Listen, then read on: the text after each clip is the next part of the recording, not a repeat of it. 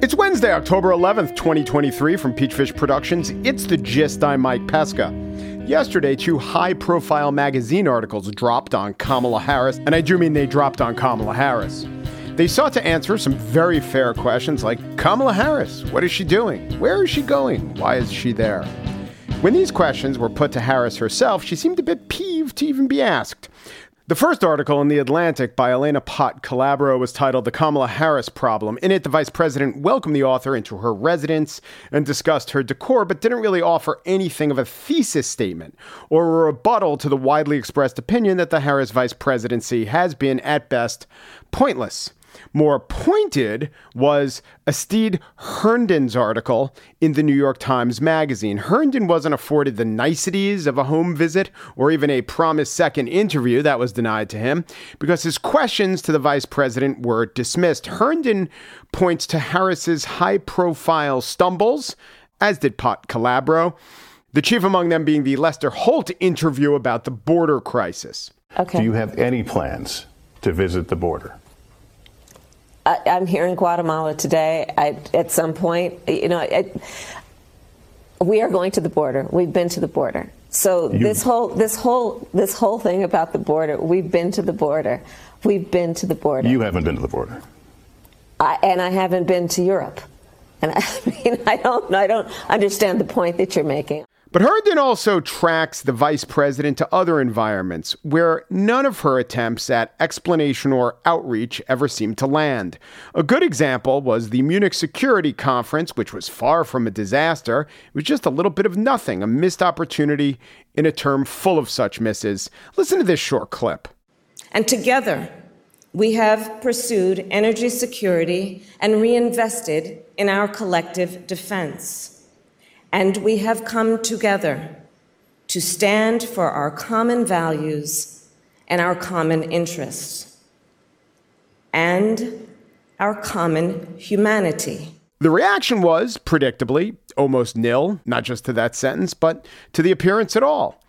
And Herndon tries to rouse the vice president, not with provocations, but with the opportunities to answer good questions. He asked her about her changes in philosophy over law enforcement. Was it, here's his question, quote, an evolution based on new evidence? Or is it a kind of tacit admission that the view from 20 years ago might have been incorrect? Her answer, why don't you break it down to which part you're talking about, then I could tell you.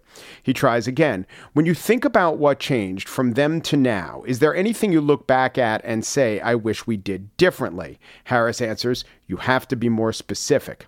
He asks her about her inequality agenda and how should we respond to the idea that she was chosen as vice president to tick a demographic box. Or he asks her, quote, what does Vice President Kamala Harris bring to the ticket? What is the clear answer? And she answers by citing the crowd she had just spoken to. They stood and cheered for her. That was her answer.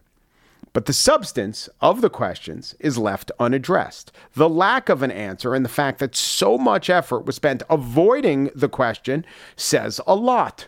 Or maybe like Harris, it doesn't really say anything. In any case, I recommend both articles if you have the time. They're fair and fleshed out and acknowledge and grapple with all the nuances that I have to flatten in this short space. But I came away with one thought, and it's this.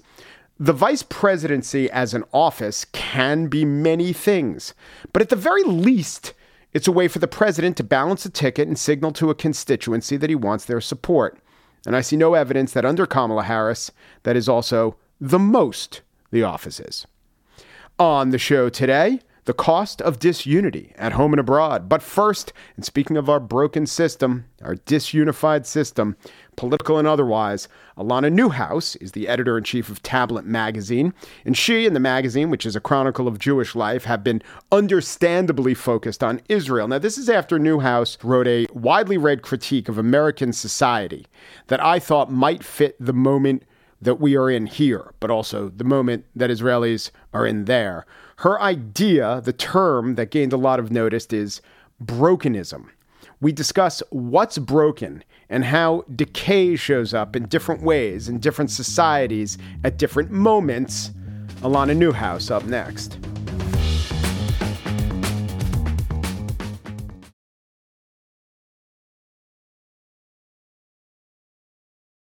Alana Newhouse is the editor-in-chief of Tablet magazine. Tablet covers society, culture, politics from a Jewish perspective. It positions itself as, quote, a hub for Jewish life, and they once wrote a very well-reported article on me. In 2021, Alana took pen to paper, or pen to tablet, as it were, and wrote about Brokenism. The idea that, and this is a quote from a respondent to that article, that the dominant institutions of American life in education, in arts, in politics are either totally broken or so weak or corrupt that they've become irrelevant. Well, I want to talk about Brokenism, and I want to bring it to the events that are obsessing Alana, of course, and myself, and probably you, what's going on in Israel, because I see some parallels between the United States society and that one. But welcome to The Gist, I think for the first time, Alana. Thanks so much for having me. Tell me what's the difference between Brokenism and declinism? Brokenism is hopeful. Brokenism fundamentally is rooted in the idea that it is natural for institutions and societies even to decay and change over time. That's how we progress, is that we fix things, we make them better, we adjust, sometimes we replace them. So inside of the idea of Brokenism is a notion of optimism, that in fact, the best way to improve the world is to look at it plainly and to acknowledge and admit the problems that you're seeing so that you can improve them. So, okay, great. Declinism is a pessimistic outlook. It's a cognitive bias. You're saying Brokenism is the exact opposite. It really tries to mitigate against having any sort of mental bias. Absolutely. And more importantly, to me, Brokenism was about how to act in a moment. The frustrating thing about looking at American society now is that you're looking at things that clearly don't work. American healthcare does not work. You cannot look at it and say that it works. So you have two choices. You can either try to wake up and convince yourself that it does, which is a state of denial, and it's going to drive you crazy. It's going to create a mental disorder in yourself and in other people. Or you can say, that doesn't work. It needs to be replaced. And to me, the hopeful thing is to do the latter, is to say, I believe in myself, in my fellow Americans, in my leaders, and if I don't believe in my leaders, I'm going to replace them. I believe in a set of people that can make this better. Yes.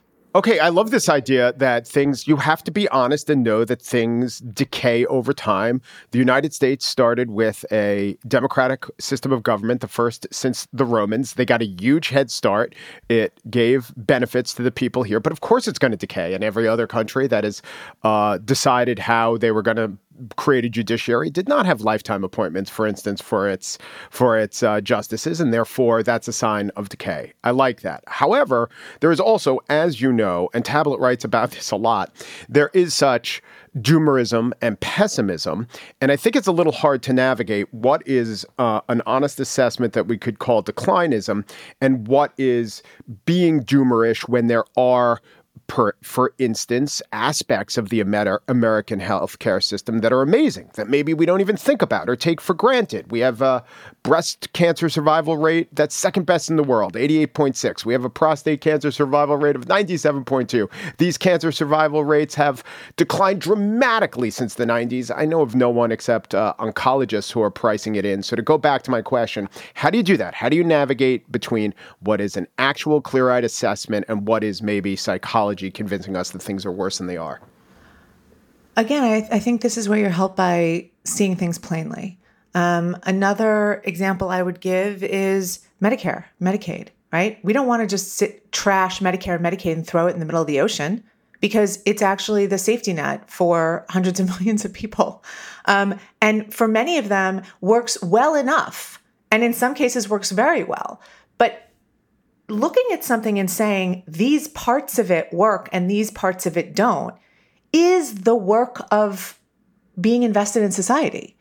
And this idea that you have to actually have an ideological umbrella that you apply, and that umbrella has the exact same answer for everything you put your eyes on, feels to me to be not just limiting, but actually like it's corrupting. Yeah. And it makes us unable to acknowledge our problems. Give me a specific example of where that umbrella is applied to a specific aspect of society. Well, I mean, I think that we can almost look at anything. Like, when we look at at the public school system and we say there are whole parts of this public school system that are really being shamed by our charter schools.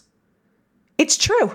There are huge numbers of charter schools that are doing much, much better in some of the poorest communities in, for example, our city, right? Does that mean we shouldn't have public education anymore? It does not. Right. But it does mean that, wow, wouldn't it be great if we had somebody looking at those charter schools and saying, why are they able to do that? Yeah. How are they able to do that? How are they able to have the huge percentage less violence in their schools that are right next door to another school with an enormous rate of violence? How? Mm-hmm. How is that possible? Can we replicate it? So the ideological umbrella excuses the flaws. The exact kind of person who is most motivated to eradicate the inequalities of education and knows that we're not educating maybe all our students, but certainly our Black students, and they really are earnestly motivated, would probably subscribe to an ideological umbrella which says, but the teachers union or but charter schools are a bane. Right. And not only that, but say charter schools are evil. Nobody should look at them. Don't even look at them, not for 1 minute. There's something fundamentally wrong and bad and draining of the public school system. There's nothing, don't set your eyes in that direction. If we subscribe to Brokenism, how do you look at society changing occurrence such as, well, not just the pandemic, but Operation Warp Speed? Do we look at, if we're going to be good brokenists who look at the world plainly, do we look at Operation Warp Speed as something like a haphazardly executed miracle, or was it a through bungled logistics, just a wasted opportunity for what could have been a brilliant solution? I think we should, in this moment, maybe reserve the final judgment on things. We're a little too close to it. What I will say is I do believe that there were fundamental and almost inexcusable mistakes made because there was not this willingness to allow people to ask questions. There was a sense of this is an emergency. Everybody just go with what the authorities are telling us, and anyone who doesn't is going to be smeared for asking questions. Yeah. And I think that when we finally do have a verdict on that, whatever negative judgments get made are going to get made because there weren't multiple opinions allowed. Yeah. This is going to take us to where I want to go, which is what you've been thinking about, which is Israel. But to get there, I want to talk about American politics, because it seems that when you say brokenism, most people's minds would go right to American politics. And that description is apt now as much as any time during our lifetimes. It is just not working.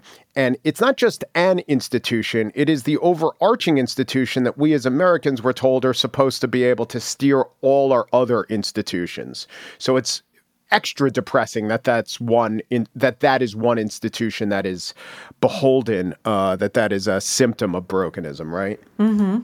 Yeah. So here's what I was thinking about in Israel. Well, you tell me, but Israeli politics is also unbelievably riven, and people are at each other's throats, and there's so much disunity, and not just disunity, real genuine questions. If I talked to you 1 week ago today, real genuine questions about the effectiveness of the entire Israeli political system. I mean, I don't want to put words in your mouth. You know more about it than me, but would you agree with that? Yes. Yeah. So there was all this disunity, and then this horrible calamity interjects itself. And now, just today, a unity government, which people saw coming, is happening. And it's not going to be the balm for all the problems. But it does seem that in this case, and I don't know how to interpret it, is it that in times of unbelievable calamity, the brokenism can be ignored, gets threatened, or does it show that what seems so broken is actually not as broken as it seemed, that when the stakes are high enough that we have whatever the opposite of brokenism is, or they do in Israel? It's the thing that I would say is whatever happens this week whatever relationships people manage to build so that they can get through a national emergency.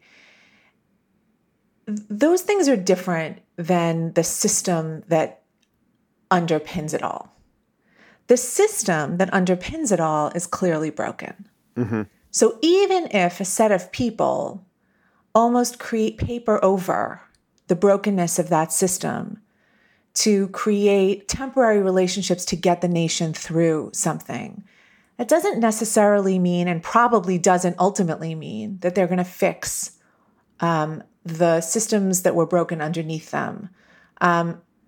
So I think that they need to be separated. And I think that, brokenism is fundamentally, the idea behind it is that every time there's an economic revolution, all the systems for how societies are, Western societies or contemporary societies are structured get stressed and often broken, right? We had this after the Industrial Revolution, which you saw massive changes in society, and also pandemics, and also the loss of religion, and then a complete resurgence of religion, a lot of the things that we're seeing now. So I actually think that brokenism is global, but it looks very different to stress a system in France than it does to stress a system in the US. Yeah. Israel has this really weird collection of features, which is it is at once an ancient civilization that is also one of the most technologically advanced, in fact, in many ways developed so much of the technology that we all use. Its relationship to brokenism is very strange because in some senses, Israel raced right in to the idea that the world could be better, the idea of progress, the idea of technology, raced really fast into it. Right. They had to, without too many natural resources, they had to sort of innovate themselves. They had to, but I would say that there was also a natural and emotional proclivity for it. Yeah. Some people like change. Some people lean into change. They are comfortable with it. Mm-hmm. And Israel and Israeli society is comfortable with it. Maybe you can say psychologically it's because they have to be, but whatever the cause was, they can do it, right? And so their relationship to brokenism looks actually much more complicated than the US's. And I think that also it's hard to talk about this week's news in part because it's so affected by and influenced by US and US policy. The other way of thinking, that's compelling. The other thought I had when thinking about this discussion and Israel and comparing it to the United States is that I don't know that some of the worst off people or cultures in the world would be best described as being affected by brokenism. They're just probably affected by injustice, or they never had their material needs met. Maybe brokenism occurs. I mean, you're acknowledging it's a decaying of the system over time, but maybe it occurs once your basic material needs are met, then you could start looking inwards and looking for perfections. So thinking about what's going on in the United States, maybe we got to a place where, yeah, it's true. Our political system is in such doldrums, but we got to a place where we can identify brokenism just because things are going relatively good, but they're not going as good as they want to be. Now, apply that to Israel. It seemed like they were experiencing brokenism, but then at the moment things change and they are in an absolute crisis, brokenism, or the idea of brokenism, becomes a far-off luxury. And you don't even think that that is what is best describing their situation right now. It's broadly right. Look, you have a country of 9 million people. It's tiny. Mm-hmm. There's at various points, it's the width of New Jersey. You're talking about something that is a region that is so much smaller than the U.S. So part of the conversation is it's kind of hard to compare and contrast. But having watched this morning an incredibly emotional video of a father in Israel screaming at Bibi Netanyahu, yelling at him, "We will never forgive you." For the intelligence failure, he was saying. He was saying, "We will never forgive you for on your watch." Yeah. More than 1,000 people being butchered. And it's hard to watch a video like that and think that everyone is having the same emotional reaction in Israel. Mm-hmm. Everyone may get behind the same action, but they're not all having the same feelings. What about the fact that we're at each other's throats? And in America, we're at each other's throats. And, in Israel, we were. But I don't know how to think of that as either, is that the symptom? Is that the cause? Or is that the solution? I mean, you're not going to get anywhere and you're not going to fix the brokenism. Maybe you could argue until you really compel people who are standing in the way to change their actions. So what about just all the anger? Is there one answer to how to look at that? I think it's not about not having a fight. I think it's about figuring out the best way to have a fight. Mm-hmm. In the Brokenism essay, I talk about why Tablet has become a hub for this conversation. There are a lot of people on Tablet staff who are not brokenists. I myself flip back and forth. And I say at the beginning that, part of what some people see as multiple personalities in the magazine, they think that, some of our articles feel one way to them and some of them feel completely different. And the writers often have diametrically opposing views. And I basically say at the beginning, we're not confused. We're having a fight. Mm-hmm. And we're just trying to have a fight in a way that gets us to an answer. Yeah. Much of social media these days doesn't generate what I would say are healthy fights. And more importantly, it doesn't make us good fighters. We're really flabby and we cheat. If you you just think about what kind of fighters we've become bad fighters. Mm-hmm. What I'm seeing work really well are people who are taking things offline and going back to real life, sitting mm-hmm. in rooms with people and actually talking to them in 3D. Stuff that's coming out of rooms with humans is much more affecting and feels much, much more lasting than stuff that's happening on social media. Last thing, and it's not about brokenism, but as a Jewish American and as a public intellectual who has an outlet that defines itself as the hub of Jewish life and is someone who is writing a lot about Israel, what's something for Americans who are generally sympathetic to know, or an action that they could take either in their personal lives or maybe publicly that isn't among the obvious, isn't among the, send your thoughts and prayers and sympathies to victims of terrorism? The best thing that someone can do for Israel right now, I've actually been telling people that they should write down how they feel right now, and keep that piece of paper for 2 weeks from now. And the reason for that is not just because I want you to stay supportive of them in this moment. It's actually not because of that. It's because I want people to understand how vulnerable our brains are to social media mobs and to how ideas, quote unquote, work in contemporary society. And I want them to see how fast they change. Because I think we need to understand how truly how vulnerable we are to believing things that other people want us to believe. The reason why that's important for Israel, and honestly, even more important for America, is because we kind of are jerking around a lot. Mm-hmm. And it's a crisis that we literally just sit and we wait in the morning for our marching orders from Twitter about what we're supposed to be outraged by today and what we're supposed to believe today. And there feels like there aren't fundamental principles that people go back to and they can say, I believe this, and I believe this no matter what. And no matter what a mob comes into my Instagram and tells me, there are certain things I believe in. For example, I believe in free speech. That's a core value for me, Alana, right? It doesn't matter what kind of speech I see. I don't care how vicious and how horrible. That's just going to make me think you're a horrible person. Mm-hmm. But I'm never going to want to suppress your speech.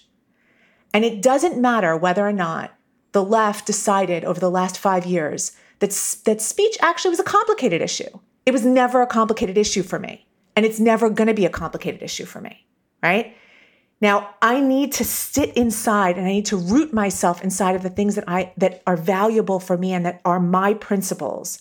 And the reason is because I cannot be a good friend or a good ally or a good citizen if I don't. If I am so easily jerked around, and if my brain is basically someone else's, I'm no good to anyone. So the best thing that you can do is take back your brain. Yeah. And remember what you stand for. Alana Newhouse is editor-in-chief of Tablet Magazine. Alana, thank you so much. Thank you. Thank you.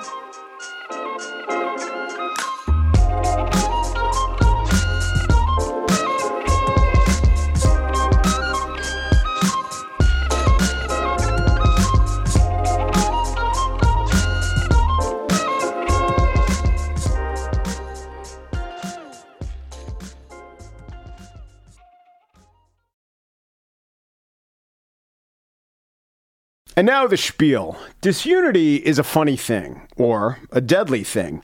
In advance of the Hamas flash murders and kidnappings of 4 days ago, Israel was not unified. The country was experiencing their largest internal division in years, and this is a country that's often divided. At issue was Prime Minister Netanyahu and his rightist government's remaking of the judiciary, weakening the Supreme Court, allowing his preferred policies to pass without sufficient judicial review.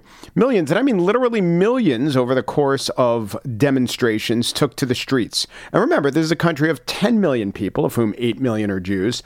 Part of the debate were high-status Air Force reservists vowing to resist a call-up in protest of the Netanyahu policies. Those threats, of course, melted away in the wake of these very real, unignorable attacks by Hamas. But the dispute was also real, and it was intense. Now, it has been asserted that it was a contributory factor to Israel's quote-unquote distraction. And even if that's not true, the politics behind the judicial overhaul were driven by the same calculation that has characterized most of the Netanyahu tenure, or 10 years. He has been prime minister of Israel's 27th, 32nd, 33rd, 34th, 35th, and now 37th government. His skill is survival and playing factions off each other, certainly not unity. But a democracy will always have some degree of disunity. Otherwise, it's an autocracy. And all of the horrible success of the Hamas operation can't be laid at the feet of one side or another being distracted by matters domestic. The Israeli intelligence failure goes far beyond the ability of leaders entrusted with such matters to simply pay attention. However, when we think about the U.S. and our current situation of deep disunity, Israel can serve as a harrowing lesson. Yesterday, President Biden said all the right words in terms of pledging support and offering no daylight between U.S. interests and Israel's. We must be crystal clear. We stand with Israel.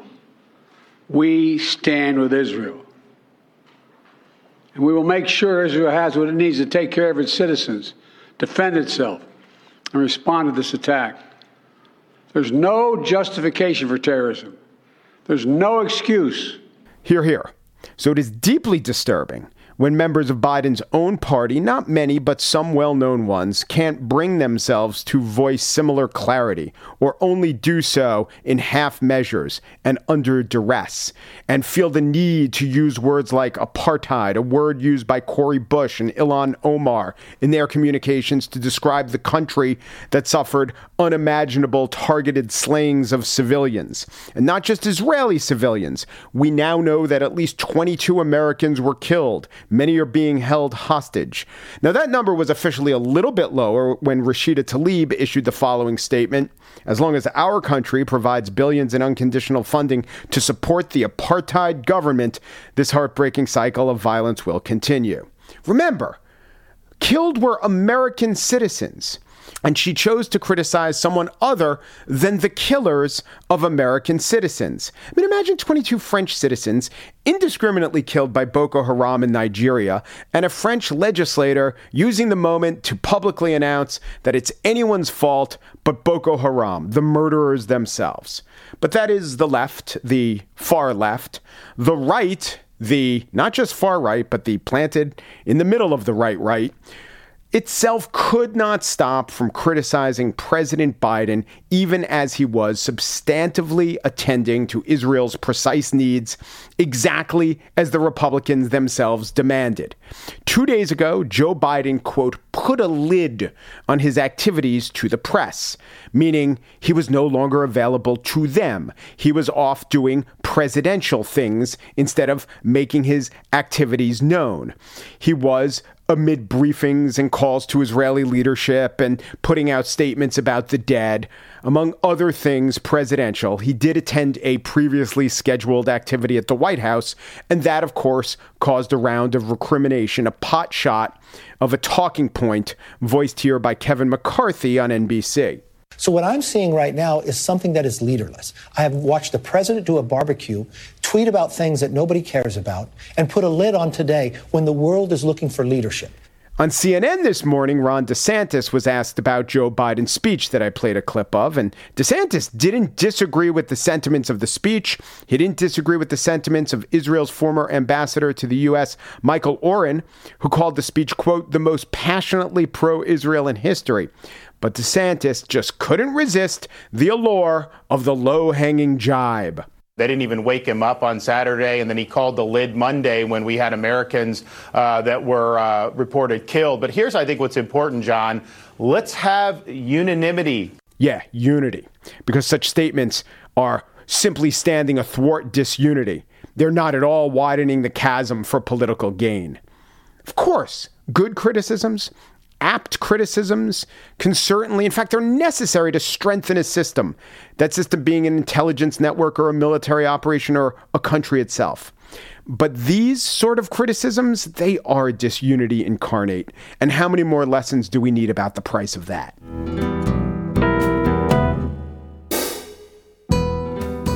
That's it for today's show. Corey Wara produces The Gist. Joel Patterson's the senior producer. Michelle Pesca is the CLFAO of Peachfish Productions. The Gist is sponsored and presented in collaboration with AdvertiseCast. For advertising inquiries, go to advertisecast.com/thegist. Umpru, G Pru, Du Pru, and thanks for listening.